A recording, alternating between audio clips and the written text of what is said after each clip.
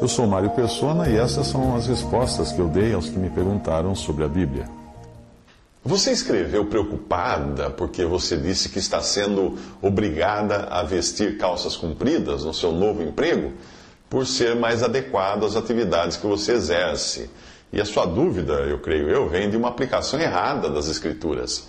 Assim como você, eu concordo que a mulher não deve se vestir com roupas masculinas, com roupas de homens. Mas isto, evidentemente, não é uma lei para o crente, mesmo porque ela está condicionada aos costumes do país. Eu pergunto, saia é roupa de homem ou de mulher?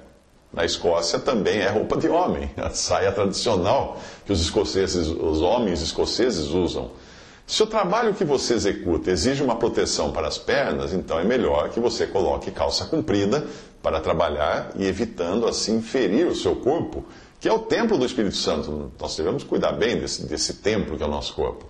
E para mim está muito claro que é um caso de necessidade e não de moda ou de querer se vestir como homens. No tempo em que aquele versículo foi escrito, no Antigo Testamento, os homens usavam saias, usavam longos vestidos.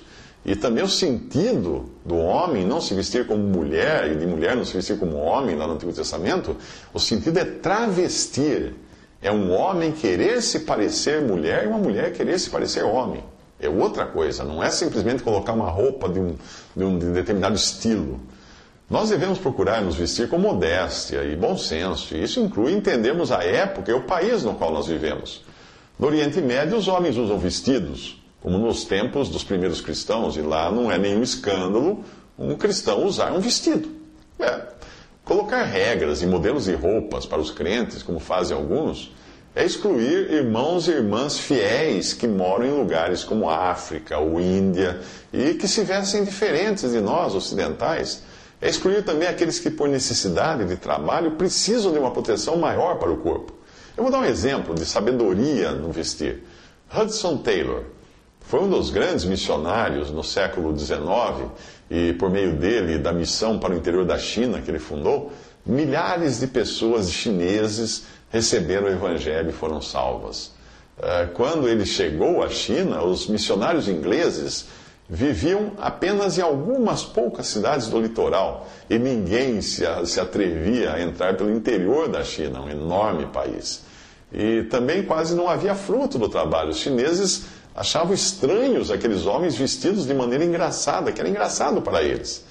Aqueles ternos que eles vestiam, aquela cartola alta, aquele chapéu comprido na cabeça, gravata e coisa assim.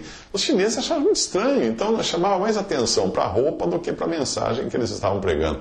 Quando Hudson Taylor viu que ao pregar o evangelho os chineses estavam prestando mais atenção na sua roupa do que na sua mensagem, ele decidiu mudar e passou a se vestir como os chineses.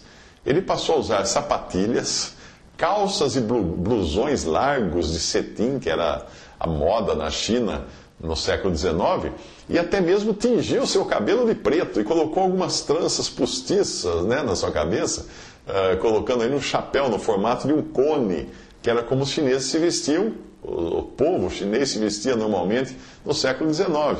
Ele queria não chamar mais atenção para a sua roupa, mas para que a sua mensagem fosse atendida. O que aconteceu? Ele foi expulso da missão britânica a qual ele estava ligado. E os outros missionários passaram a criticá-lo e a persegui-lo, por ele não se vestir mais de terno e gravata, como era o costume dos cristãos ingleses. Mas foi a partir daí que os chineses não reparavam mais nas roupas de Hudson Taylor e começaram a ouvir sua mensagem. Deus começou a salvar aquelas almas e Hudson iniciou uma missão, chamada Missão para o Interior da China, na qual todos os missionários vindos da Inglaterra deviam se vestir como os chineses, para simplesmente pregar o Evangelho da maneira como eles viviam ali naquele país, segundo aqueles costumes. E houve muito fruto dessa missão. Você procura por Hudson Taylor na web, você vai encontrar a biografia dele, é uma história muito bonita.